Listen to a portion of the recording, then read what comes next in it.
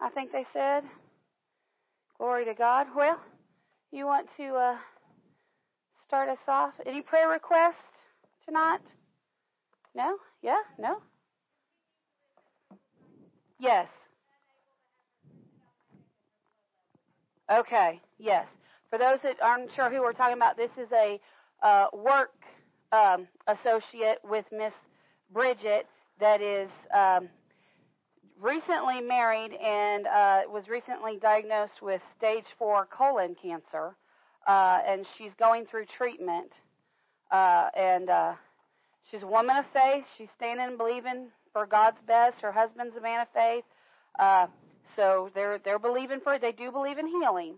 So we're just agreeing with them that healing will come, or that she already has healing, and we're praying her through treatment.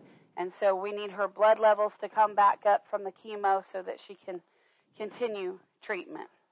Yes. How is Connor doing? As far as we know? Okay, so he's doing excellent then. Great, fantastic, awesome. Well, let's pray, and then we'll do our confession, then we'll get into the Word. I'm just having to look something up that the Holy Ghost was just talking to me about, so will you pray? And I'm not being disrespectful. I'm doing what the... All right. I got to look this up. All right. Oh, Lord, we thank you for being here with us. We ask that you lead and guide me and Robbie, and you give us the words that need to be spoken that are just right for those that are here and that come expecting to hear the word from you. And so just give us those words so that we can speak them out. And Lord, we ask that you reveal your secrets and your wisdom to us from the Bible as we go through it today, and just show us the things that we have not seen before. Thank you, Father. Yes, thank you, Lord. Thank you, Father. Father, we do praise you and we do honor you. Father, we thank you. Glory, glory, glory. Father, we thank you. Amen and amen. Let's do our confession, and then we'll go from there. Thank you, Father. You want to lead it? He says, maybe. Yes, that's the one we need. I was like, wait, it's upside Wait, which down. one are we doing? Glory to God.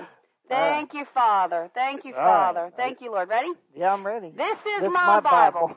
It is always true and the final authority. My Bible is God talking to me.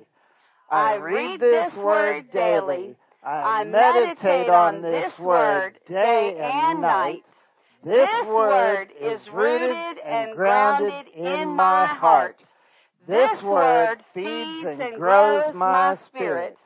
Therefore, my flesh does not control me. I walk according to the Spirit. I am a child of God. I have the mind of Christ. God's thoughts are my thoughts. God's words are my words. God's actions are my actions. I am a doer of the word. Glory to God. Praise God. Well, I was laughing because Pastor Robbie goes, "You want to lead it?" And I was like, "Sure, I'll lead it." And then she starts off. And I'm like, "What?" He took too. I was taking a breath. We are continuing in Revelations, and I've been talking and meditating to the Lord this week because I just couldn't get settled on something. So I'm going to start us off in Matthew chapter 13. Matthew chapter 13. I want to show you something here real quick.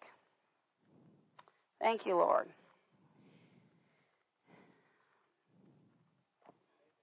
Amen, amen. Yep, let us know when you get there.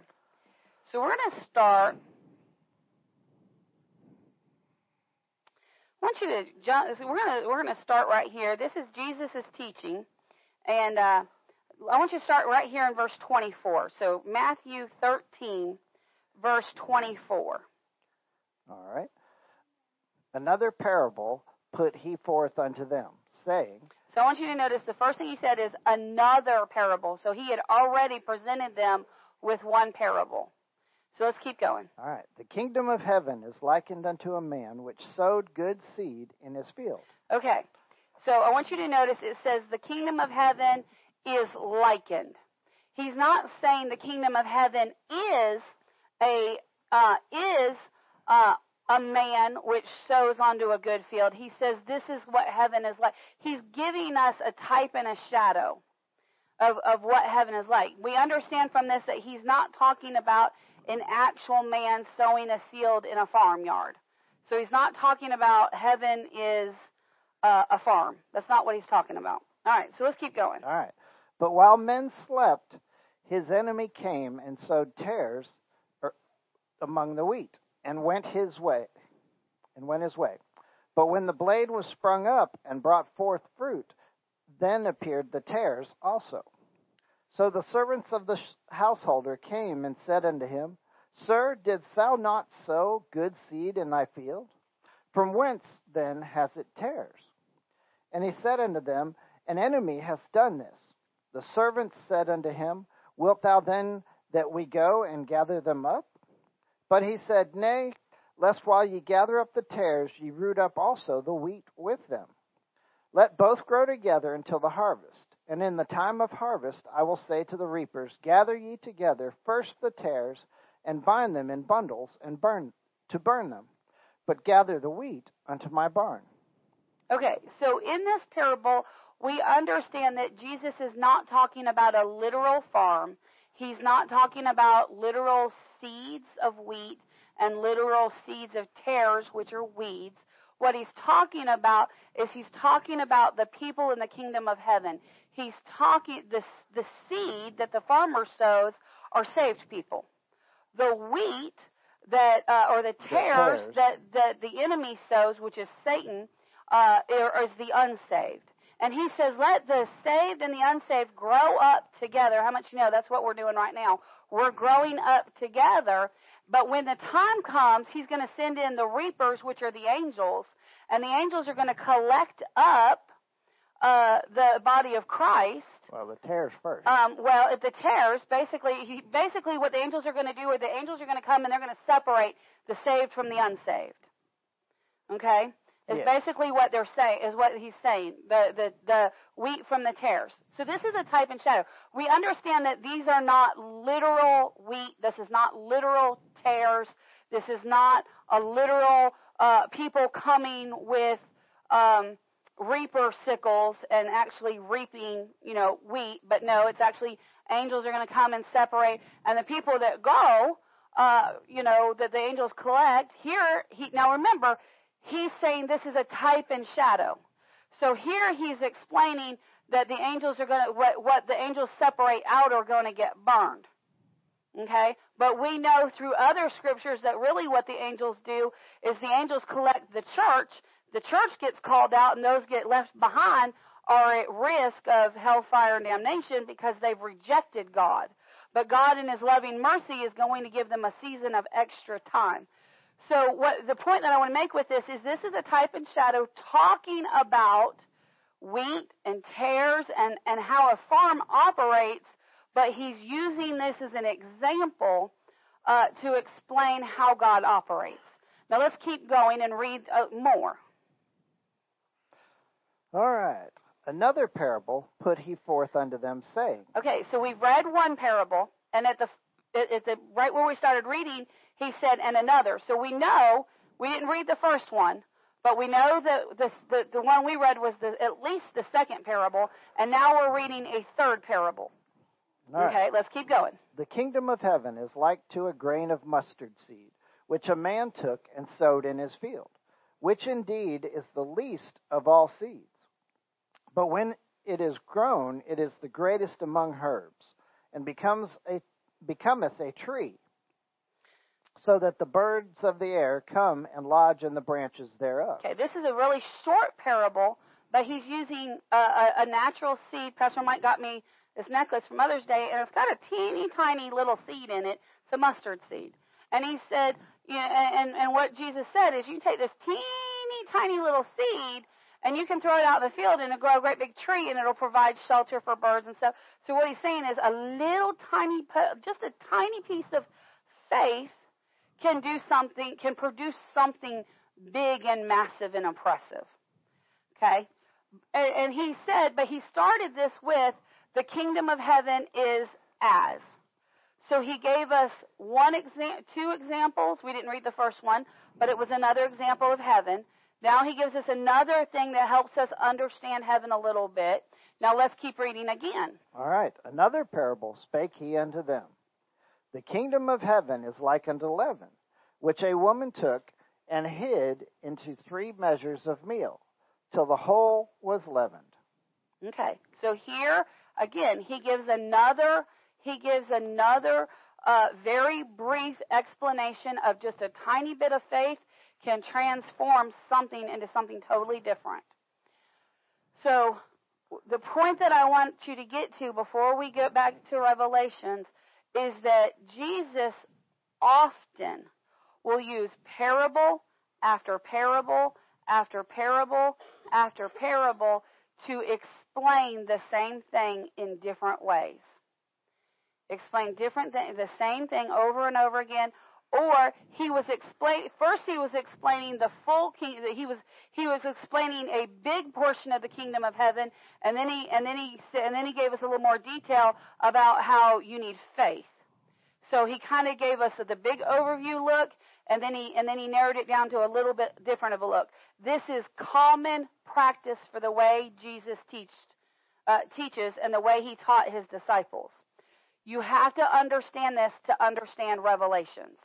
Because the book of Revelation is, in the prophecy, basically what's happening is the Spirit of God is explaining the age of the church and the last 7 years, the age of tribulation, and he's explaining what's happening in the earth and happening in heaven, or I should say he's explaining what's happening in the spirit realm and what's happening in the natural realm several different ways.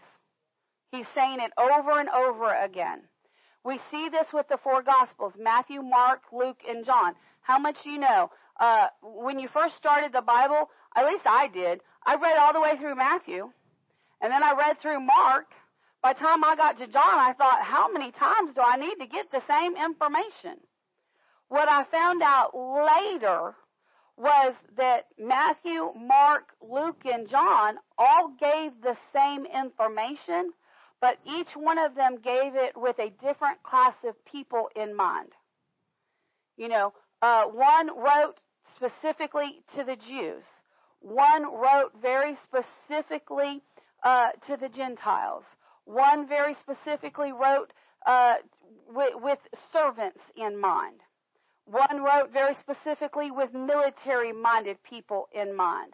So in the book of Revelation, what the Spirit of God is trying to get across, he's trying to get the same information over to multiple groups of people. And that's why some chapters and verses, you can understand it very clearly, and others you go, wait, what? Because it's not speaking to your mindset or your mentality. All right. So with that in mind, I want us to go to Revelation chapter 9. Because this is the one that kind of bunked us a little bit. So Revelation chapter 9. I want to take our time and I want to go through this. I know I kind of did a speed over it last week. I want to go through it very slowly. Because as I said last week, Pastor Michael and I had 2 very different approaches to it. We had 2 very different approaches. He read through it, and he very much so. Again, if you haven't learned this from sitting under our teachings at this point, it'll get you eventually. We approach the Word from 2 very different mindsets. Michael is very literal, and he is very, what's a good word? Literal's a good word. Well, you're literal, but you're also, he tends to look at things from, he tends to be a little bit more, practical? I don't want to say suspicious, spectacle, he tends to be a little more cautious. He tends to look at it from a little bit more natural standpoint than I do. Where I'm very much so like the Word says it, I believe it, that settles it. I don't really have to debate it and all of that. That just It's what he said. And I tend to look at it from more of a I tend to look at it from a very spiritual side point. Even Mom said, yes, she does. And the reality is we need to be balanced. We need to look at it naturally and spiritually. Because why? Because we live in a natural world. But we're dealing with spiritual things. So we have to kind of bring them together. So there's a lot of times that Pastor Mike and I will read and study together, and man, when we get done reading it, he's over here and I'm over here, and it takes some time, energy, and effort to get us both in the middle of the page. And so when we reviewed it last week, we kind of presented it as we were both out still here. At different ends. And we were still at different ends, and now we got to bring it to the middle. And so we've been studying it. And really, in order to get chapter 9 to the middle, you actually have to read the entire book of Revelation. In order to get it in full context, you really have to be able, because one of the rules of interpretation is you have to keep everything in context. And so while I was talking and meditating to the Lord on this, I said, Lord, you got to get us there. I said, we're too far apart on this thing. You got to bring us together. And the Lord kind of showed me some things to help me. And one of the things that he showed me is what I just showed you. He said, do you not know that my son explains the same thing over and over and over again in different formats to help you understand it? And I said, well, yeah, Lord, that's all through the Word. You know, have you ever read the Old Testament and you kept running across the same people and you thought, man, do they not ever change these people's names? And then you realized, oh, wait, they're talking about, Daniel was actually, Daniel's book was actually written in the time of Chronicles and in the time of Judges, or the time of Chronicles, because he was under the kings. And Chronicles is about the age of Israel being under the kings. Samuel was a prophet during the time of the Judges. So a lot of what Samuel has to say is overlaid into the time of the Judges. So when you read your Bible, you have to be able to kind of put the characters and the people in perspective and in places. That's why you've got to take everything in total context and understand what's going on. And so for that, he showed me something. There's a key in here. There's a little key in here that I'm going to show you that's going to help us tremendously understand this. So let's pick up in Revelation chapter 9, verse 1. And we're just going to kind of take our time with chapter 9. All right. And the fifth angel sounded, and I saw a star fall from heaven onto the earth. And to him was given the key of the bottomless pit. All right, let's stop right here. The fifth angel sounded. What did he do? He blew his trumpet. I showed you last week that the trumpets were blown in Jewish culture. The blowing of the trumpets meant several things. The blowing of the trumpets could be a warning. The blowing of the trumpet could be a victory. The blowing of the trumpet could be a get ready for battle. Brace yourself. And now we know that earlier in our studies that when these trumpets blew, that the angels would say, "Whoa!" So we understand that the blowing of these trumpets are, number one, they're a warning. Number two, it's telling it's really because they're blowing this in the remember in this John is where in this vision. He's in the spirit realm. He's seen in the spirit realm. So who is it that hears the trumpet blow? The spirit realm. He's caught up in the spirit, and he's seen things occur in the spirit. So who hears the trumpet? Who hears the trumpet are those that are in the spirit realm, or those that are keyed into what's happening in their spirit. Have you ever had a situation where I've had it a few times, where it felt like there was an alarm going off on the inside? Like you just knew, something's about to happen. something's about to occur, and you kind of have a heightened alertness, a kind of a heightened thing, and or we'll say, I don't know, my spirit is just uneasy. So the people that are, at this point, the church has been called out.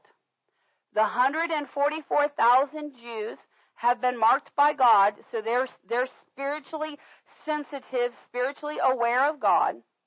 The people that got left behind that went, oh, we just missed this thing, and have turned to receive Jesus,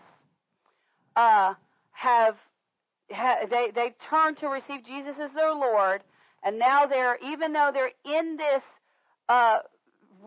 what we call Great Tribulation period, their spirit's alive unto God. Okay? Their spirit is alive unto God. So because their spirit's alive unto God, they're going to have kind of that alarm. They're going to kind of have that alarm going off. They're going to hear that trumpet down in their spirit, and they're going to know something is about to happen. Something is about to go off when this trumpet blows. So that's the first thing. So when that angel sounds, that's what happens. He said, and I saw a star. He's in the spirit. He says, I saw a star fall. Many times when you're dealing with prophecy, a star means an angel. And remember, the word angel in the original Greek simply means messenger. So this can be a messenger of God, or this can be a messenger of Satan. We don't know which. And the only way you can tell which is by its fruit. Well, Pastor, it says that it fell from heaven, so wouldn't that automatically mean an angel of God? No. Because as I've explained multiple times, we've got the world. How much do you know in the world there's what we call the United States of America? In the United States of America, is that all there is to this world? No. There's other lands, right? There's Iraq and Spain and France and China and Russia and all these other countries. Now, is every country good to their people? No. So we've got, so in this world, we've got good regions and we've got bad regions. Okay? So that's the earth. Then beyond the earth is what we call space, or the galaxy, or the Milky Way, or whatever you want to call it, where the stars and the moons and all that are. Then beyond there is what we refer to as the third heaven, or the spirit realm. And in the spirit realm, there's a land that we refer to in the spirit realm. In the third heaven, there's a land or a place that we refer to as the kingdom of God, or heaven. But how much you know? Just like the United States doesn't impact, though the United States impacts the whole world, how much you know the United States doesn't occupy the entire world? So just like that, what we call the kingdom of heaven, or heaven itself, does not occupy all of the spirit realm.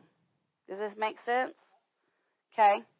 So in the spirit realm, not in the kingdom of God, but within the spirit realm, there are currently what the Bible refers to in Ephesians 6:12 refers to as wickedness in high places. Wickedness in high places. So there's very powerful demons, wickedness in high places, that are operating outside of the kingdom of God, but in the spirit realm. Okay? So at this point, the church has been called out. At some point immediately after that, there is what is called, there we go. You see, it says, for we wrestle not against flesh and blood, but against principalities. Those are little imp demons that just push your buttons, just poke you and prod you. That's honestly 90% of the demons 80 to 90% of the demons that we deal with in this life are principalities. Believe it or not. Believe it or not. They're like the grunts of the spirit realm, of Satan's realm. That's what they are. And we run ragged and we run scared from them all the time. It's ridiculous. Ridiculous. I mean, They can't even think for themselves. Then there's powers. That's the next level up. They're in this world. Then there's against rulers of the darkness of what? This world. This world. So that's a good indication. Where are they? Here. This world. So these are the three types of demons that we deal with on the earth today. These demons will still be on the earth during the tribulation. These demons, however, are on a chain and they're restricted. There's only so much that they can do by the hand of God, because God has put them on a chain. However, we can restrict them farther by using our God-given authority through the name of Jesus Christ. And that's how we are supposed to deal with these issues. Okay? So notice here, it says, and the fifth angel sounded, and I saw a star. This means an angel, a messenger, fall. This doesn't mean like he was walking along and tripped and fell. What this means is he descended.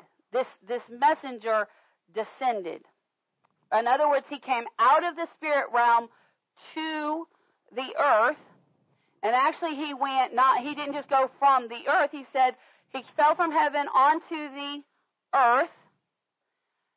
And it was given to him the key of the bottomless pit. Now we talked about this last week, that we tend to have this mindset that these demons, principalities, powers, rulers of darkness are inside the middle of the earth, and they can come and go. But what this means is the key of the bottomless pit, what it means is that chain that restricts them from being able to do whatever they want whenever they want to do it is being unlocked. That's what this means. So right now, demons they're very restricted in how much they can deal with you. They're very restricted in what they can do. But it says that, this particular fallen messenger is given he somehow obtains this key, and he releases all of these demons that are on a spiritual chain. I know I had a conversation with Mari one time, and Mari, we were talking about this, and he said, I think very naturally. Him and Pastor Mike are very similar. He said, I think about this very naturally. It was an aha moment for him. He said, but this is not a literal physical chain. He said, this is a spiritual chain. In other words, there's restrictions on what they can do spiritually. And I said, that's it. And he said, I've been thinking about it all wrong. See, we've got to, in order to understand Revelations, we've got to think at this from a spiritual standpoint. Okay? So, and it says, and he opened the bottomless pit. He opened the bottomless pit. Notice there's a semicolon. This tells us what happens after the chains are unlocked, what happens. And it says, and there arose a smoke out of the pit. This very next word, I need you to circle it, underline it, something. As. In other words, he's telling us that what he's talking to us about are types and shadows. It was not a literal smoke. It was not a literal smoke. What he's seen in the heavens was something to the best that he can describe in our time and in our terminology looked like smoke. He said, as the smoke of a great furnace. How much do you know?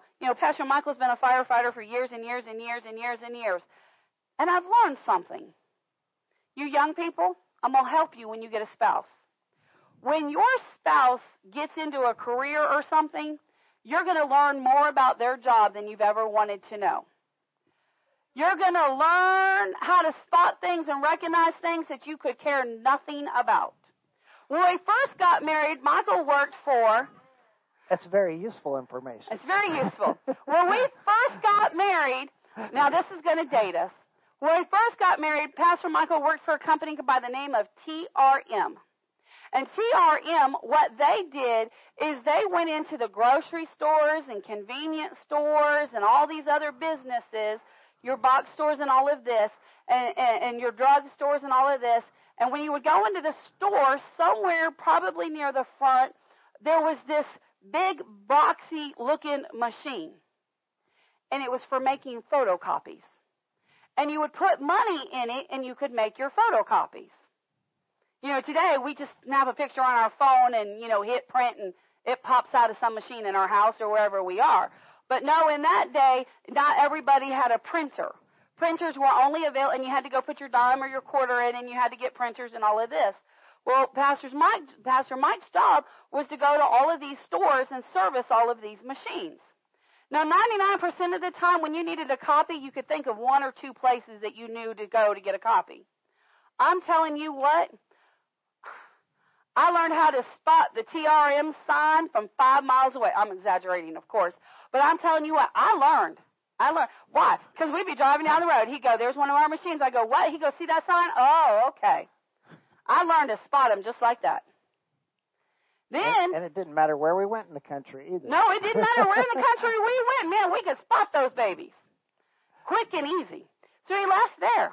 So sometime later, he got a job working for Freightliner. Did you ever go driving down the road and pay attention to what brand the semis are? I never did. I never did. I do now. I can recognize them quickly. Oh, that's a Freightliner. That's a Kenmore. That's a Mack. Kenmore? Oh, Kenmore. I'm sorry, Kenworth. Kenworth. Kenworth, yeah. Not Kenmore. Kenworth. Man, I got so good at it, I'd look at him and I'd go, why has that truck got a Freightliner feature on it? He'd go, oh, that's one of our custom builds. Because you could tell by the body shape and all kinds of things about them. And I got to where I could spot them. So then he left there, and then he became a firefighter. You know what I can do now? No, I don't get into all that. Well, poor Steve, I feel bad for you every week. I did teach her how to do a controlled burn. I do know how to do a controlled burn. And here's my deal. I got enough stuff in my head I don't need to know about trees. So he'd say, what kind of tree is it? And I'd say, it's deciduous or it's an evergreen. That's all I was willing to learn. But I tell you what I can do.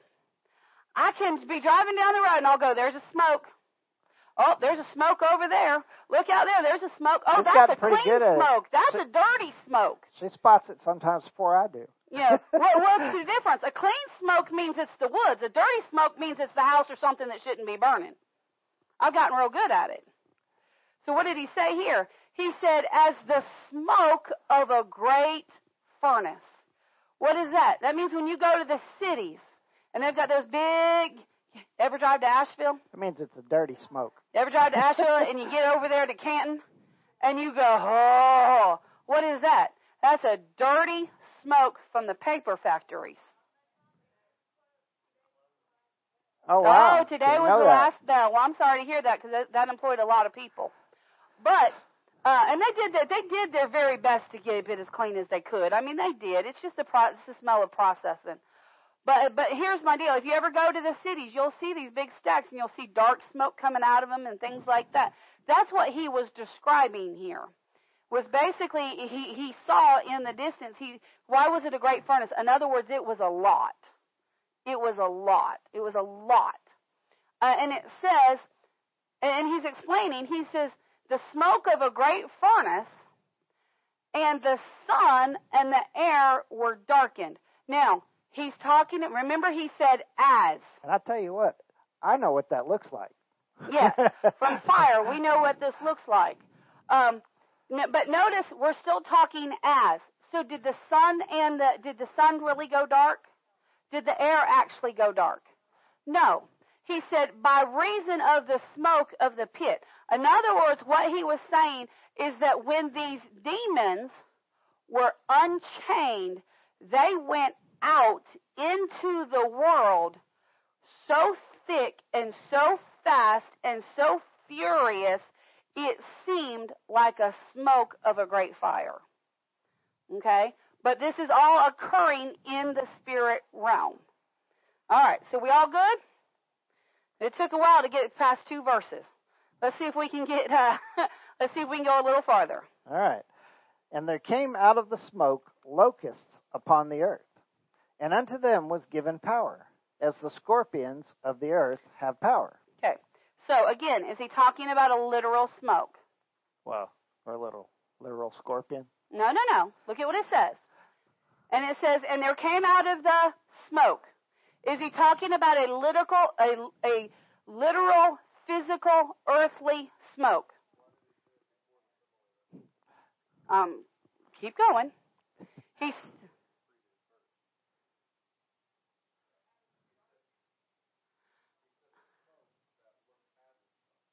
No. Oh, my goodness. And it says, and he opened the bottomless pit, and there arose a smoke out of the pit as the smoke of a great furnace. He's describing, he said, there's a smoke, and by the way, this is what the smoke looks like. Again, but it's still in the spirit realm. We're still in the spirit realm. And the sun and the air were darkened by reason of the smoke of the pit. Again, he's seeing this in the spirit realm. In other words, what's fixing to happen on the earth, in the earth, is a very dark time spiritually. Very dark time spiritually. We've had it here when they do controlled burns. When Clay County had the huge fire at the same time Gatlinburg did. Remember how people would say the smoke was so thick you couldn't go outside? The smoke was so thick it took your breath away. He's explaining to us what it's going to be like from a spiritual standpoint. There's going to be a spiritual heaviness, a spiritual darkness, a spiritual pressure that's going to feel like you're in a smoke cloud. Okay? It's going to feel like it's going to pull the life out of you. But he's, again, describing what's happening in the spirit realm. Okay? Remember, the spirit realm is not... I hear it, Holy Ghost. The spirit realm, so you got the earth, you got the atmosphere, you got the third heaven, which is also called the spirit realm. However, the spirit realm is not restricted to only the third heaven. The spiritual realm passes through all three zones. Because remember, where is hell? In the center of the earth. So these spirits, good and bad, can go to hell. They can roam the earth. They can go through the atmosphere and go into the heavenlies. They can be in the heavenlies. They can go through the atmosphere. They can come on the earth. They can go down into hell. Okay? All of that, up and down, from the center of the earth all the way to the far expanses of the third heaven, is considered spirit realm. Does this make sense? Okay. I don't remember if it was Dad Hagin or Lester Summerall. One of them said this at the time of during their lifetime. I believe it was Lester Summerall.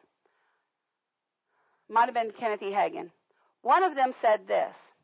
He said, currently, there are millions and millions of demons on the earth currently.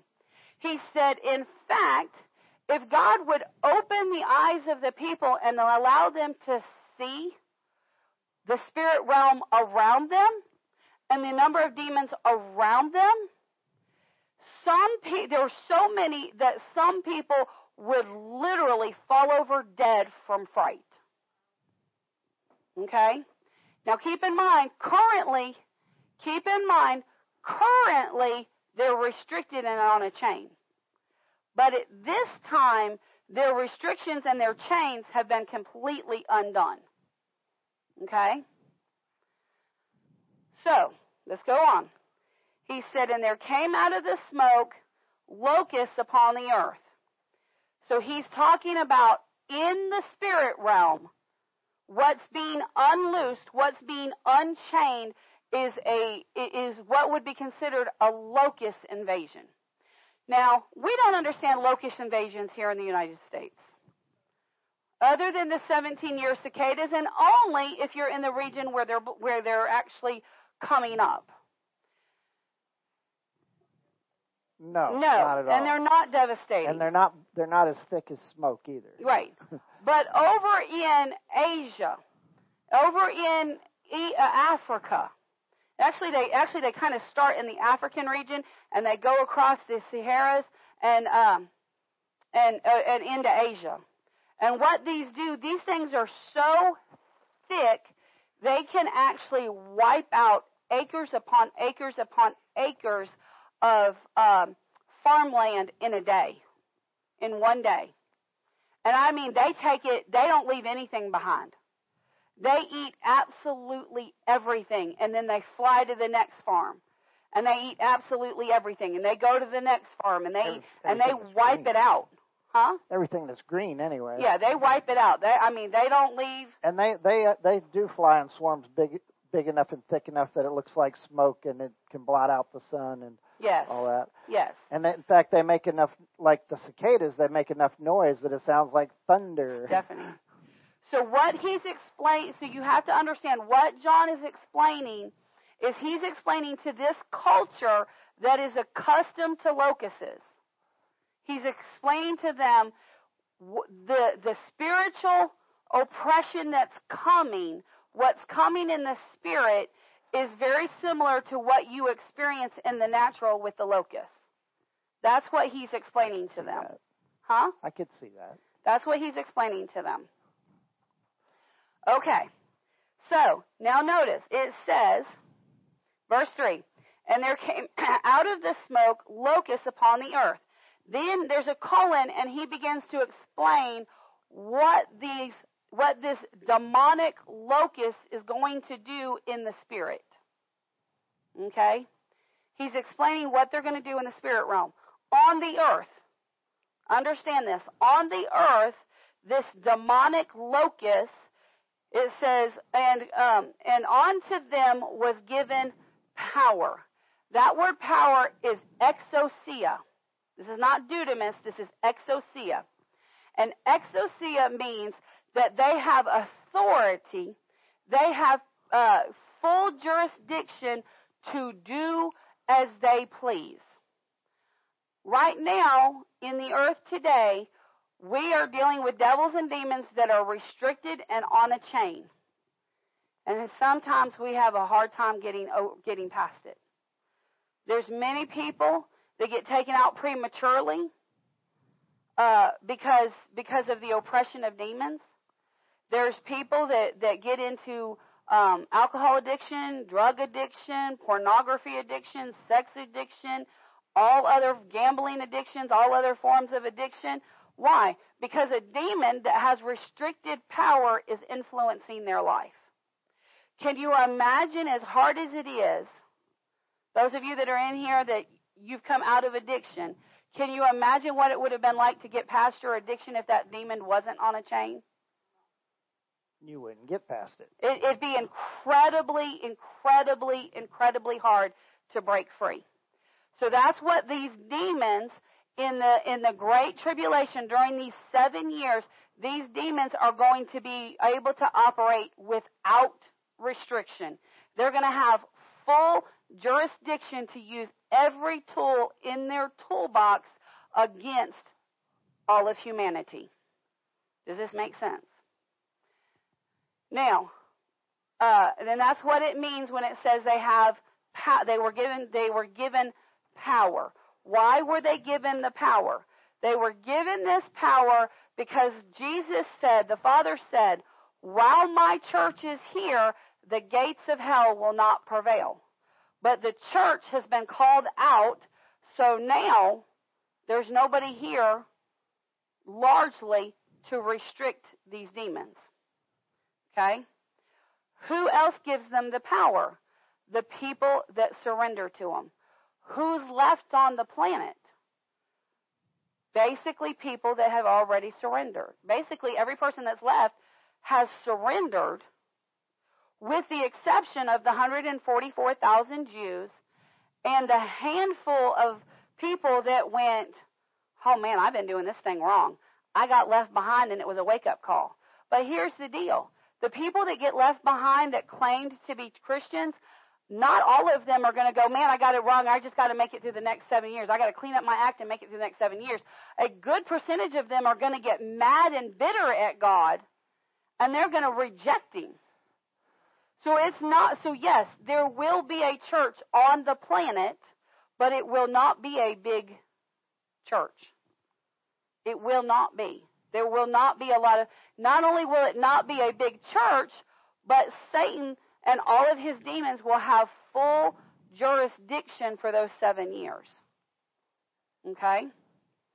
So, however, look at what it says in verse 4. Oh, it says, given to them power as scorpions of the earth have power. How much do you know? A scorpion has power to do what? Sting you. To sting. And what does their poison do? Inject you with poison. Yeah, and you got to remember, he's in the Middle East. He's talking like the scorpions in the Middle East, not like the little bitty scorpions we got here. No, these get like this, and their sting is worse than any hornet sting you've ever. Has anybody here been stung by a Japanese hornet? I haven't. Yeah, the big ones.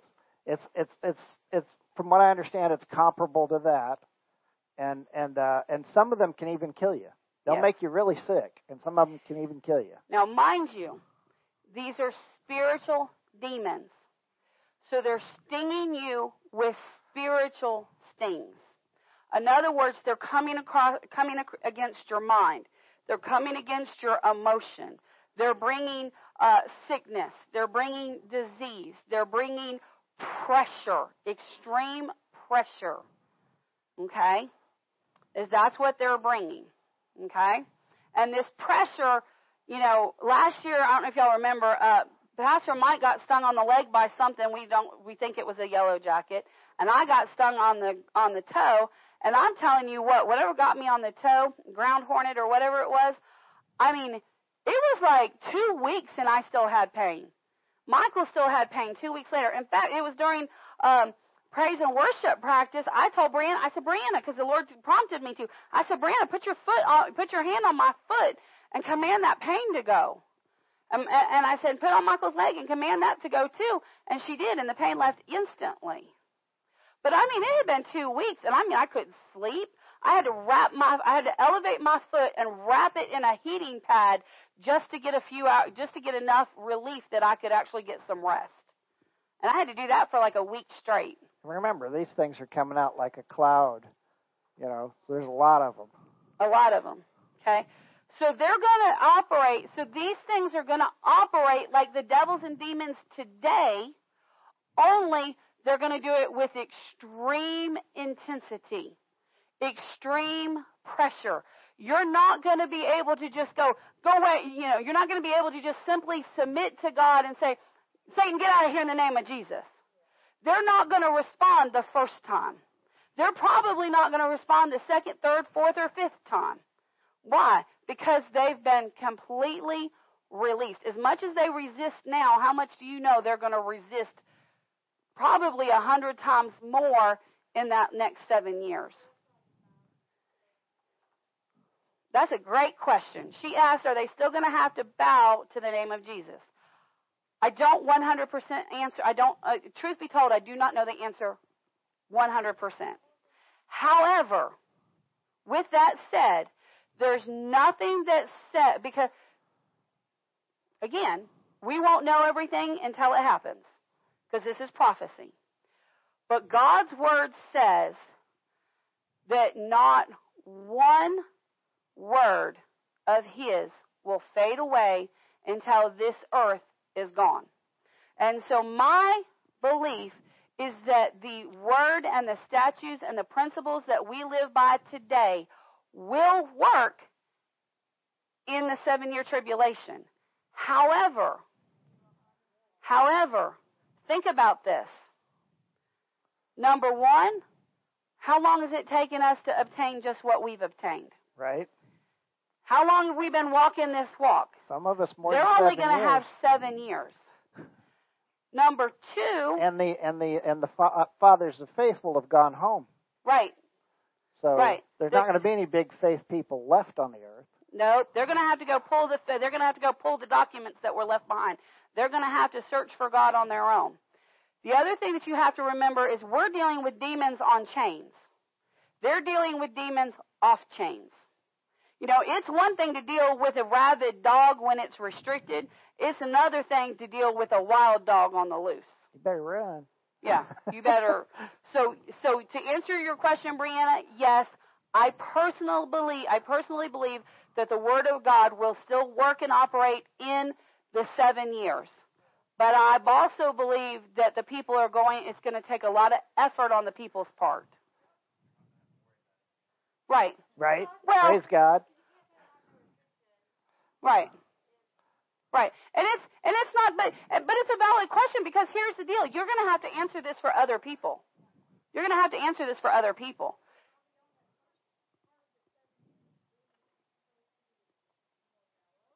Yes, we're going to talk about that. Yes, because you're right. It does get worse. Yes. All right. Let's look at verse 4. And it was commanded them that they should not hurt the grass of the earth. Okay, stop right there. This word hurt does mean kill as in dead. In other words, don't destroy, don't kill the grass. Why? Because if the grass dies, then food dies, right? Well, they're the locusts, so. Right? And that's what locusts do. But this word hurt also means do not rob of spiritual life. This word hurt means really what it means is to deprive of spiritual life. All right, so let's keep reading. Do not hurt the grass of the earth, neither any green thing, neither any tree, but only those men which have not the seal of God in their foreheads. Which means anybody except for the 144,000. Right. And to them it was given that they should not kill them, but that pause. This word kill has the same definition as the word hurt. It means to stop physical life, but it also means to stop spiritual life. So here's what these locusts can do. Here's what these demons can do. They can torment you. They can torment you, but if you call on the name of Jesus, they cannot prevent you from receiving eternal life with Him. That's what it means. It means that they will not, They cannot deprive you. So say I get left behind. Okay? Let's say I get left behind. Okay? And I'm being tormented by these demons. And I get and I come to the realization that I need Jesus. If I from my heart call on the name of the Lord, I say, Jesus, I make you the Lord of my life, these demons cannot prevent me from being born again. They cannot prevent me from being born again during these 5 months. During their season, they cannot permit me. We're going to I jumped ahead, I'm sorry. Because that's what the word says, 5 months. Let's keep going. I jumped ahead. Let's keep reading. All right. And to them it was given that they should not kill them, but that they should be tormented 5 months. And their torment was as the torment of a scorpion when he striketh a man. Listen, like I talked about, that bee that stung me on the toe last year, I don't know what it was, but I'm telling you what, I was shaking. I was like, I had to go to my dentist appointment, and I told him, I said, listen, something stung me on my toe, and I said, I cannot sit still. I'm going to do I've taken a Benadryl. I'm going to do my very best to sit still. But if I'm like, we got to break, why? Because it was such a pain, I could not get away from it. But yet I was driven to run because it was just painful. That's what it's going to be like for these people under demonic torment for 5 months. Okay? So, in verse 6 it says, and in those days shall men seek death, and shall not find it, and shall desire to die, and death shall flee from them. Now, we've covered this multiple times. Go back to 1 Corinthians 15, towards the end, around verse 52, I think it is. But it talks about that at the blowing of the trump, all of humanity will put off our mortal bodies and put on immortality. At this point, when this is occurring, physical death will no longer be possible for mankind. Physical death will no longer be possible for mankind. All right. All right. You can go back and get all the details in the prior sermons. And the shapes of the locust were like unto horses prepared unto battle. Notice it says, if you take out the were, because that's italicized, what it literally says is the shapes of the locust. In other words, the shapes of these demons. So what John is doing is John is giving us, he's letting us know that what he's talking about are not the bugs. He's telling us, because remember, this was written in an area and a region that deal with actual physical locusts. He's telling us these are not the locusts that you think of. Yeah. He's saying they act like locusts, but they look like horses that are armor plated. Right. In other words, these things are harder to kill and get. In other words, these are things that are harder to overcome, is what he's telling us. And on their heads were, as it were, crowns like gold. Okay, I'm going to ask you to stop reading the italicized words, because when you read the italicized word, it draws pictures that it shouldn't draw. Okay. So look at verse 7. It says, and the shape of the, and it says, and the shapes of the locusts like unto horses prepared unto battle. So are these things really horses? No. No. But what it does mean is these things have some size. And they're dressed for battle. So you're not dealing with, listen to me, we're not dealing with little imp demons at this point that cannot think for themselves. At this point, these demons are bigger demons. They can think for themselves, and they are skilled at battle. They are skilled at spiritual battle. So when you say, stop in the name of Jesus, they're going to know, are you just testing this thing? Or do you actually have Jesus in your heart? They're prepared for battle. That's what he's letting us know. All right. All right, let's keep going. And on their heads, as it were, crowns like gold. In other words, they're going to go through here like they own the place. They're going to go through the earth like they own the earth. And their faces as the faces of men. Okay. Faces is faces of men. Now, does it say that they do have faces of men? No. It says that their faces are similar to that of men. Keep going. All right.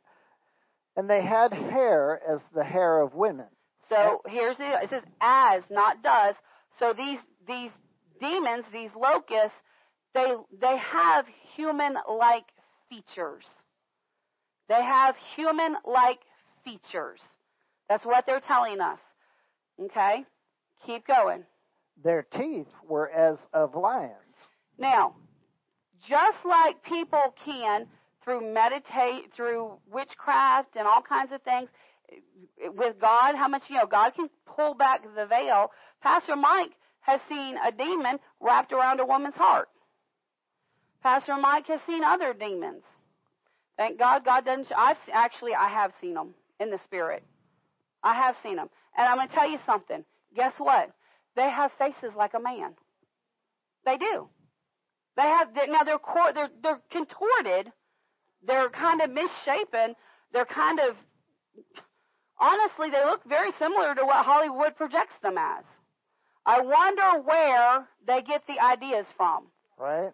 I wonder where they get the ideas from. Why? Because devils and demons are allowing them to see them in the spirit realm. Okay? These tattoos that people are getting, they're not just ideas in their head. These people are being tormented by these things. They're being tormented by them. But notice it says, and their teeth were as what? Teeth of lions. In other words, their teeth are very sharp and very, in other words, they're very capable of destruction. Ripping and tearing and pulling apart. Okay? In other words, he's letting us know that what we're up against are not normal humans. He's letting us know that these things are demons. And what these demons, he's giving us a glimpse of what these demons look like. All right, verse 9. And they had breastplates, as it were, breastplates of iron. Now, are their breastplates actually of iron? No. No. How do we know? Because it says as. But basically, they have strong spiritual breastplates on. And the sound of their wings as the sound of chariots of many horses running into battle. So what does this tell us? It means that these things are very fast moving. Well, and they're very loud. Very loud, very noisy, overwhelming. How much do you know when your mind is going 1,000 minutes, when those voices in your head are talking to you? Can you imagine the voices coming at a faster rate of speed? You think about how hard it is to shut down the thoughts of the enemy now. It's going to be 1,000 times harder. I don't know why I said 1,000. It just popped out of my mouth like that. 100 times, 1,000 times harder to shut down the thoughts that the demons are penetrating your mind with. It'll be harder. That's what I just keep hearing in the Spirit. 1,000 times harder to shut down those thoughts in the 7 years. I don't know that. I don't have scripture for that, but that's just what keeps coming up. Do what? No. The only thing that you can do in that hour is deny Christ. The only thing you can do in that hour is deny Christ. Which is what they're trying to do. Get you to deny Christ. All right, let's keep going. And they had tails like unto scorpions, and there were stings in their tails. Now notice, this time it didn't say as. This time it didn't say as. Notice that. This time it didn't say as. It says, and they had tails like scorpions. These demons have tails, and in their tails is poison. Well, they did say, instead of as, they said like unto. Or like unto. So they have tails. They have tails. Similar to like what a scorpion has. But they have tails. Guess what? Demons have tails. Guess what? Demons have tails. They have tails. And it says, and there were stings in their tails. Poison. There were poison in their tails.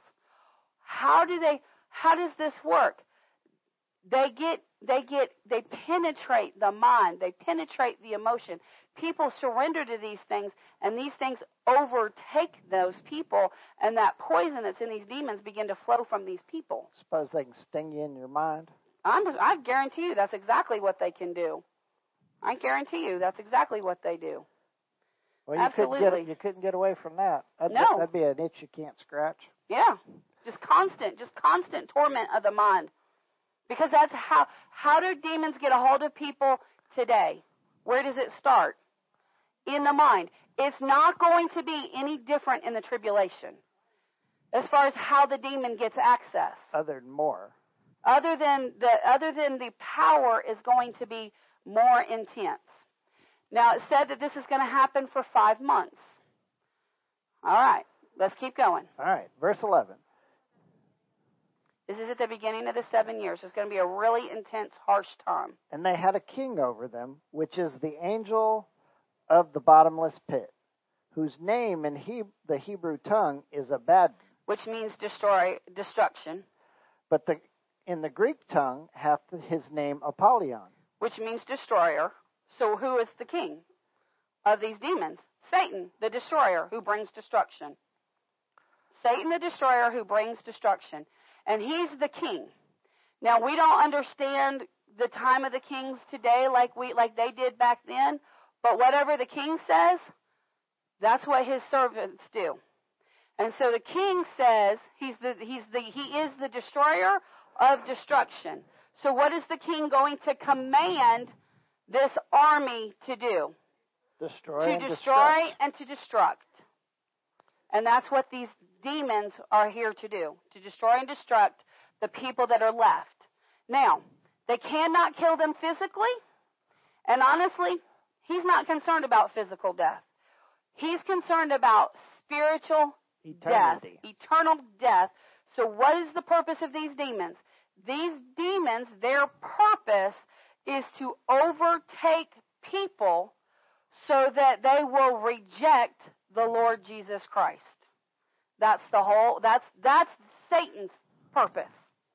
However, God is not going to leave his people without help. If during this 7 years you call on the name of Jesus, you will be saved. You will absolutely be saved, provided that you can call on His name and begin to turn from the iniquity that you lived in, which means the homosexuals will have to turn from homosexuality. The drunkards will have to turn from alcohol. The drug addicted will have to turn from the drug addiction. Now, when the church goes out of here, we're going out of here in glorious power. There will be knowledge of those left behind of the glorious power of God. And if they'll clean their life and fight for God like we have to in our day, God's power will meet them. What you got?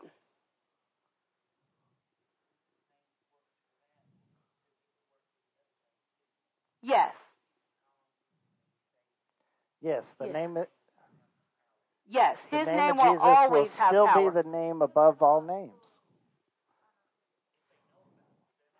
But Not all of the them. the demons are unrestricted. But those that receive Christ during those 7 years, they will be able to resist the demons in the name of Jesus if they truly believe. But I want you to think about this. I want you to think about this personally, because it'll help you.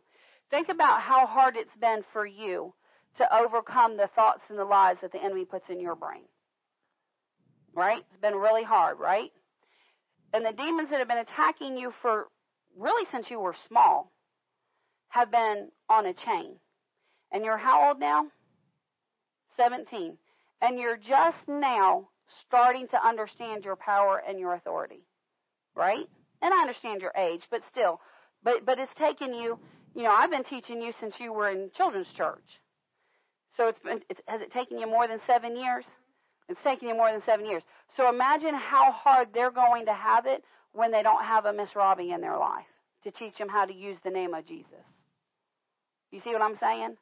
So it will work, but they're not gonna know about it unless they go search for it, unless there's the 144,000 or somebody that's been teaching it stays. But even that's going to be very limited.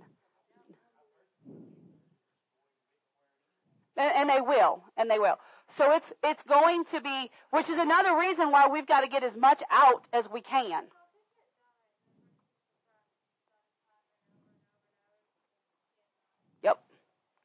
Yep. All right. So are we getting a concept of what this 7 years, because this is just the first 5 months. This is getting rough, right? So all right. we're at verse 12, where it says, "One woe is past, and behold, there come 2 woes more hereafter." Is this a good place to stop for tonight? We can get this, because the second half is not going to take as hard because we've laid a lot of foundation. Okay. Yes, ma'am.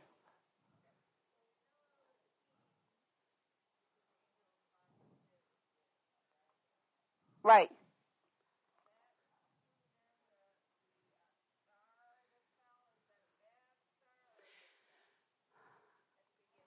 I believe it doesn't specify, but because it honestly doesn't specify if it is or not. It's kind of hard to judge, because bad things happen, right? But they're given the key to the pits of hell. So yeah. So the question, would they give the key to a bad person or bad demon? Right. So the question is, the angel that descended from the heavenlies, that opened the bottomless pit, was this an angel of God or was this an angel of Satan? The Bible does not clearly specify one way or the other. What we do know from the scriptures is that Satan has a lease on this earth, and he has to have a period of time where he and all of his messengers or demons can operate on the earth unrestricted. So it is very possible that it was because God was the one that had the key, He was the one that put them in the chain to begin with. It's very possible that He sent His angel down with the key to say, "Okay, Satan, now is your time, but don't forget, my power is still available." We don't know. We don't know. It doesn't specify. Yeah, it doesn't specify. This is one 5-month period, as far as I can tell. Yeah, this is the first woe. Now, here's the other thing that I pointed out about the 5 months. If you go to the prior chapter, so we're in chapter 9. If you go to chapter 8, verse 12. Chapter 8, verse 12. All right. And the fourth angel sounded, and the third part of the sun was smitten, and the third part of the moon, and the third part of the stars. So as the third part of them was darkened, and the day shone not for a third part of it, and the night likewise. So this is what we know. We know that a month, that the calendar month, that the Jewish calendar month is based on the cycle of the moon. Okay? And according to this, when the earth, when the church is called out of here, the earth, there's going to be volcanoes, there's going to be earthquakes, the earth is going to tremble and shake. According to the verse we just read, part of the moon is going to be darkened, part of the sun is going to be darkened, and we know from science that the sun and the moon regulate the rotation of the earth. So when a third of the sun and a third of the moon become disrupted, that's going to disrupt the rotation of the earth, which is going to change the cycle of the moon. How long a month becomes at that point, we don't know. We don't know. Could be. Maybe, maybe not. Or it could be shorter. It doesn't, I don't know. I honestly don't know. I don't know that the calendar will change because the calendars are pretty well set. So I don't know. Because, you know, up in Alaska, how much do you know? They have the same calendar we have. But their day is 12 and 13, 14 hours long part of the day, part of the year. And the other part of the year, it's, you know, wow. It's dark for like. Their day is like 23 hours long during part of the year, and then the other part of the year it's 23 hours of darkness. Yeah. So I don't know that the calendar will change. I'm just saying that this is there's a lot of stuff that's going on. There's just going to be a lot of stuff going on. And how much you know? And the other thing is if the days do become like what he's talking about in Alaska, they deal with a lot of what they call sun and moon syndrome in Alaska, where people deal with a lot of depression and they have a very high suicide rate because of, especially in the winter, because of the really long nights and things like that. So this is just going to be, you don't want to be here. Here's our takeaway. We don't want to be here. Mr. Richard.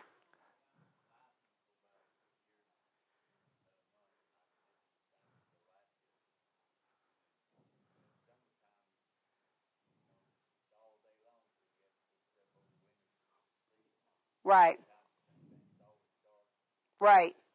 So he's talking about being in Iceland, and they've got weather very similar to Alaska, where moon, you when it's sunny all day, you got to put stuff on the windows so you can get your dark time, and then when the nights are super long, then you got to do stuff to help get the right UVs and all that, and it's just really hard on the body. Now, the other thing I want to remind you, and we know this naturally today, the strongest demonic activity is when? At night. So if their hours of darkness are extended, what does that do for demonic activity? Makes it more extended. Okay. All right. So there's just going to be a lot going on during this time that we honestly cannot fully comprehend it until we go through it. Yeah. And we're not going through it. Until the world goes through it. But here's the deal. Because we keep saying we're not going through. I want to make this point very clear. We may not get to the rest of the chapter tonight. I want to make this point very, very clear. Just because you sit in a church regularly does not mean you're going out of here in the rapture. The only people going out of here in the rapture are those that are ready at the coming of Christ. Now, let me make this very clear. Christ is not coming back at the calling away of the church. We tend to say that, and it tends to mess people up. What he's going to do is he's going to appear. He's going to be involved, But he's not coming back to the earth. He's not descending upon the earth. We're going to go meet him in the heavenlies. So when the church gets called out of here, the only people that are going are the people that are ready to go. There'll be a knowing in your spirit. The Bible tells us, listen, the Bible tells us not to forsake the assembly of ourselves as the manner of some is, as we see the day of the Lord approaching. In other words, Jesus said, the closer I get to coming, the more faithful you better be in being in the church with a heart toward me, because I'm coming for my church. Which means those of us that are looking to God, those of us that are wanting God, those of us that are looking to commune with God, those of us walking in the power and the authority, those are the ones that are going up. There will be, make no mistake, there will be people that stand in the pulpit. There will be people that sit in the pews. There will be people that know their scriptures backwards and forwards that will not go in the rapture because they live dirty lives of sin. You cannot live a sinful, dirty life and go out of here when the church is called. Be very clear about that. See, the Bible says that Jesus is the bridegroom, and we're all the bride. Right. You know, in Jewish tradition, when the groom and the bride get engaged, they separate for a time while the groom goes and prepares the home for them, just like Jesus is going to prepare a place for us. So when the home is completed, and this is an undetermined amount of time that they're engaged, basically. So, but when the home is completed, the engagement's over, and the bride doesn't know when that's going to happen until like the day before. Well, actually, maybe not. She'll know more than that. Let me show you this. Go to John 14. John 14. We'll end on this note, I think. John 14. This plays right where you're at, because you're right. John 14, verse 1. He said this. He said, this is right after Peter. Peter's like, Jesus, whatever you're fixing to go through, I'm going to go through it with you.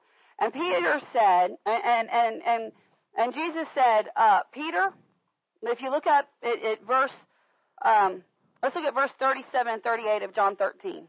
It said, Peter said unto him, Lord, why can I not follow thee now? I will lay down my life for thy sake. And Jesus answered him, wilt thou lie down thy life for my sake?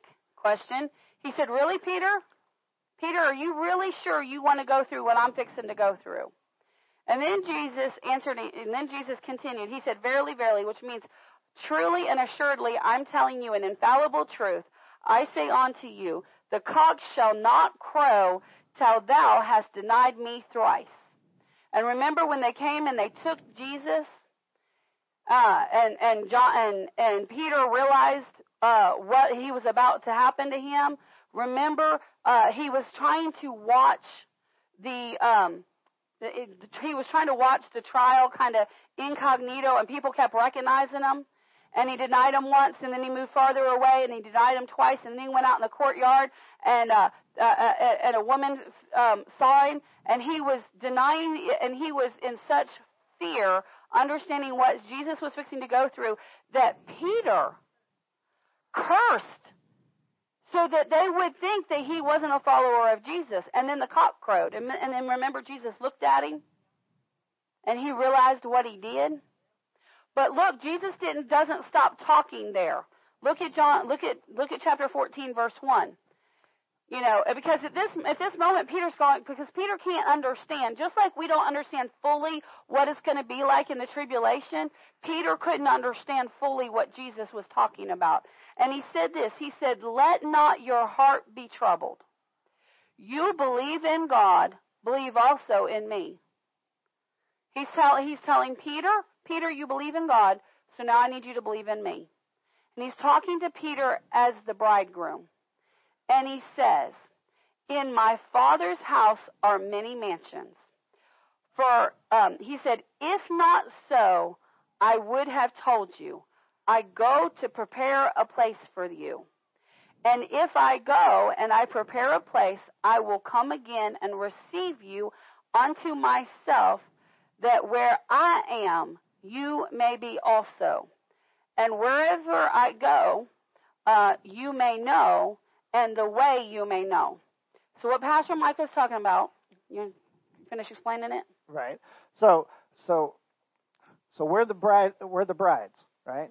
And the Bible talks about there's a parable that goes something like this, where there's 10 brides, right? 10 virgins. And the bridegroom goes off to prepare a place, and he's going to come back, and they all have their lamps, and of course there's the smart brides and the silly brides. The smart brides get prepared. They know he's going to come back, and they don't know when.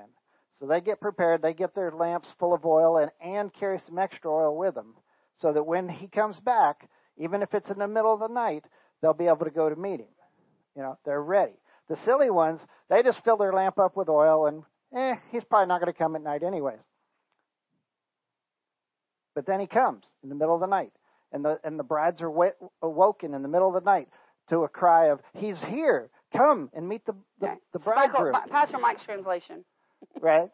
And it is. That's fun. But so then the ones that are prepared, they're all ready. They've got their oil, they've got their lamps, they're fully stocked, they're ready to go out into the darkness to meet the bridegroom. The other ones are like, hey, let us have some of your oil. And they're like, well, sorry, but I may just have enough for me to get to where I'm going. If I give you part of mine, then we're both lost. Right. But what it comes down to is you don't know when Jesus is coming.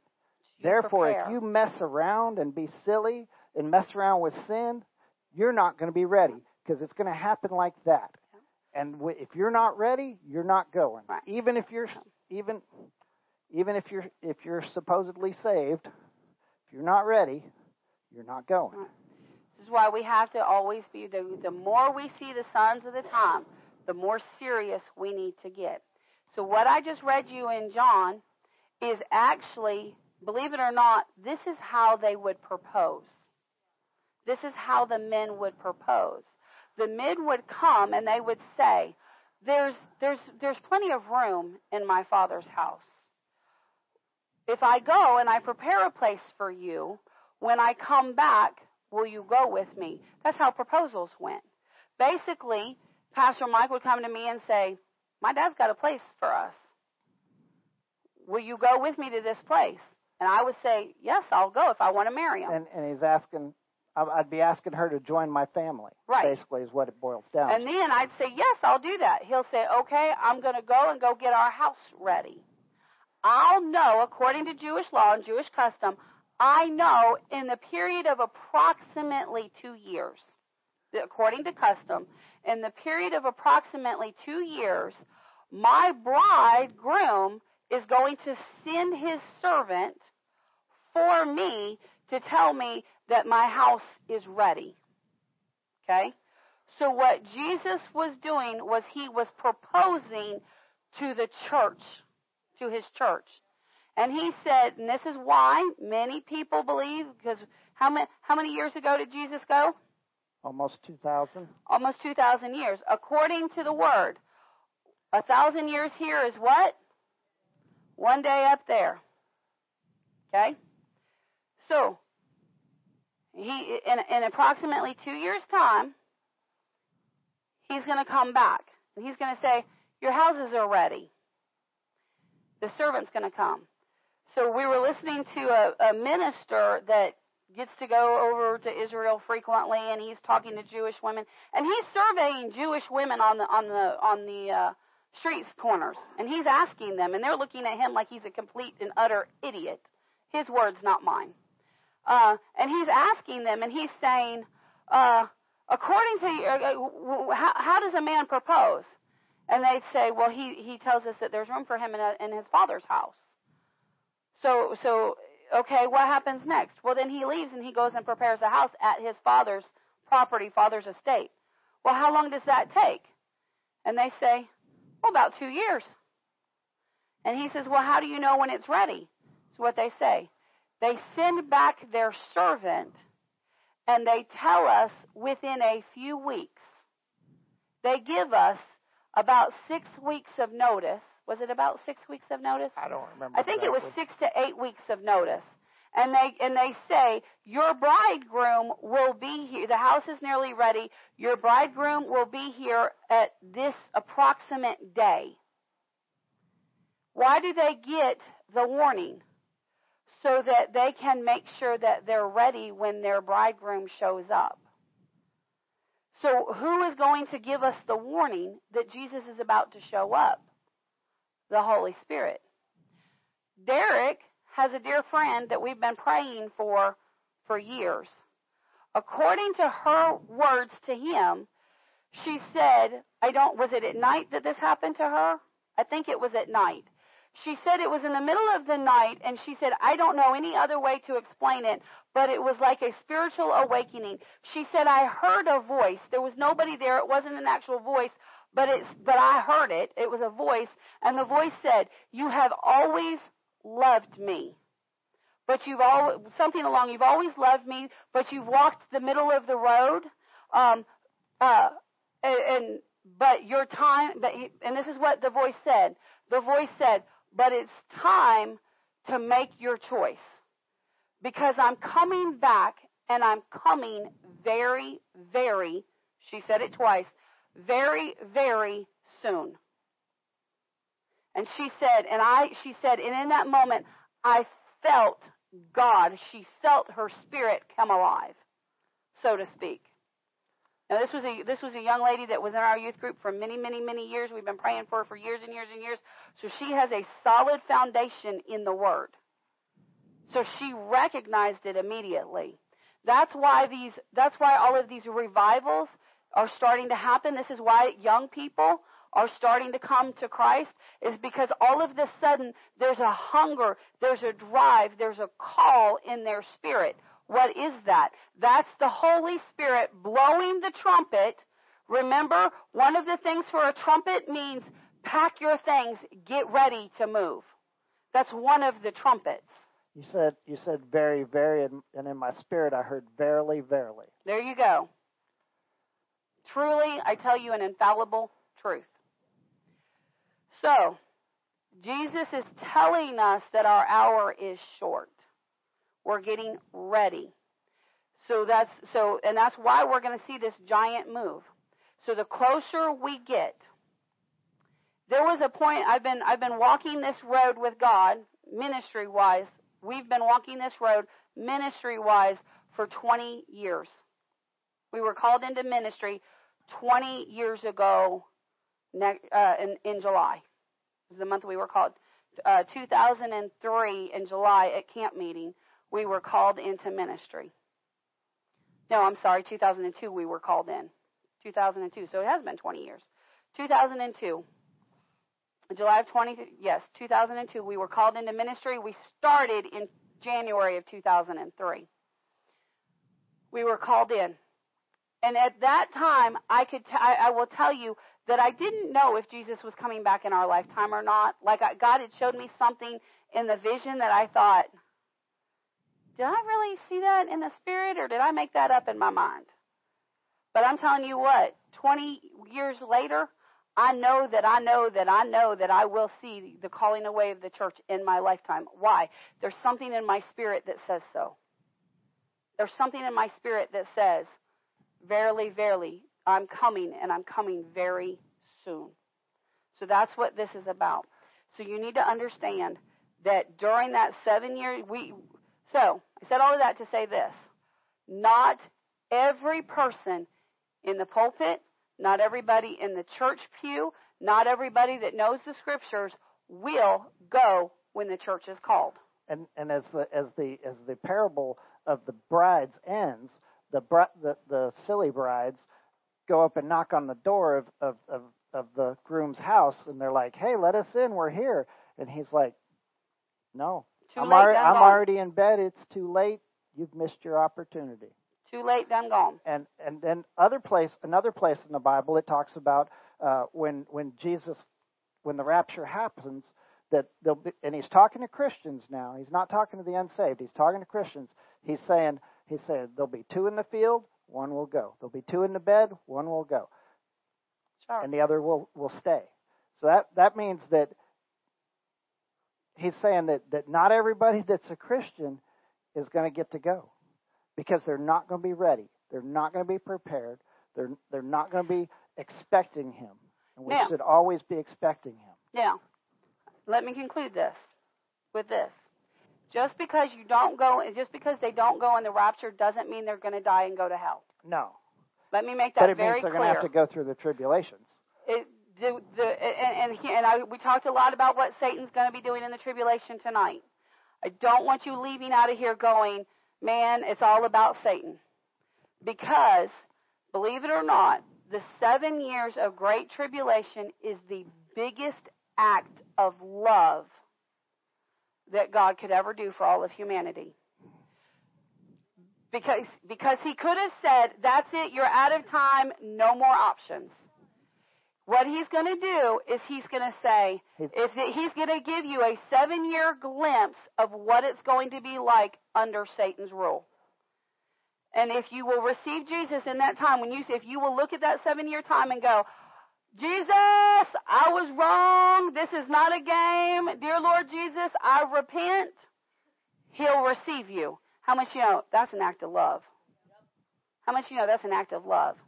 God's judgment is not evil. God's judgment is not murder and death. God's judgment is his love in action, giving you every opportunity to receive him. And it's definitely not God's will that anybody should go to hell. No. And perish. No. He wants everybody to go to heaven, but he knows that not everybody's going to choose that. Yes. But it doesn't stop him from trying. That's right. And trying for 2,000 years. Yep. Or more. Yep. And then, we haven't gotten there yet, but after the 7 years of tribulation, he gives them more time. He gives them more time. In fact, he gives them a millennium of time. Everybody just looked at me and went, wait, what? You're going to have to come back. You have to come back. You have to come back. Glory to God. Millennium of time, 1,000 years. With no devil. With life perfect. With life wonderful. With Jesus ruling and reigning. And even then, people will still deny him. You want to bless? Lord, we thank you for this word we've received, and we thank you for the lesson. We thank you for the warning. We thank you for the mercy and the grace. We thank you that your Son gave us the way and the key, and we have but to pick it up and hold on to it for dear life. Thank you, Father. Thank you, Lord, Father. we love you, and we want to see your work done here on earth as it is in heaven. We will spread the word. We will spread the good news that there is a way. Thank you, Lord. Thank you, Father. And we will tell everyone who will listen to us. Thank you, Father. Lord, we love you, and we want to see your work done here on earth. So we give into your kingdom. We ask that you bless this offering to go further than we could ever ask, hope, or think towards the doing of your work here on this earth. And Lord, we ask that you bless us for giving with a generous heart, giving with a loving heart, and giving to see your work done. And that you bless us so that we can become a bigger blessing to the kingdom. And we thank you for your many blessings. And we thank you especially for the name of your Son, Jesus. The name above all names. The name that conquers all. And the name that we are given the ability to use and the authority to use in your name. For the betterment of ourselves and those we come in contact with. And we thank you for that. Satan, we bind you in the name of Jesus. You cannot operate here, and you can definitely not come to steal, kill, and destroy, or take this word which we have received with open hearts and open minds, and it falls on good ground. Thank you, Jesus. In Jesus' mighty name. Thank you, Jesus. Amen and amen. You may serve the people. Glory to God.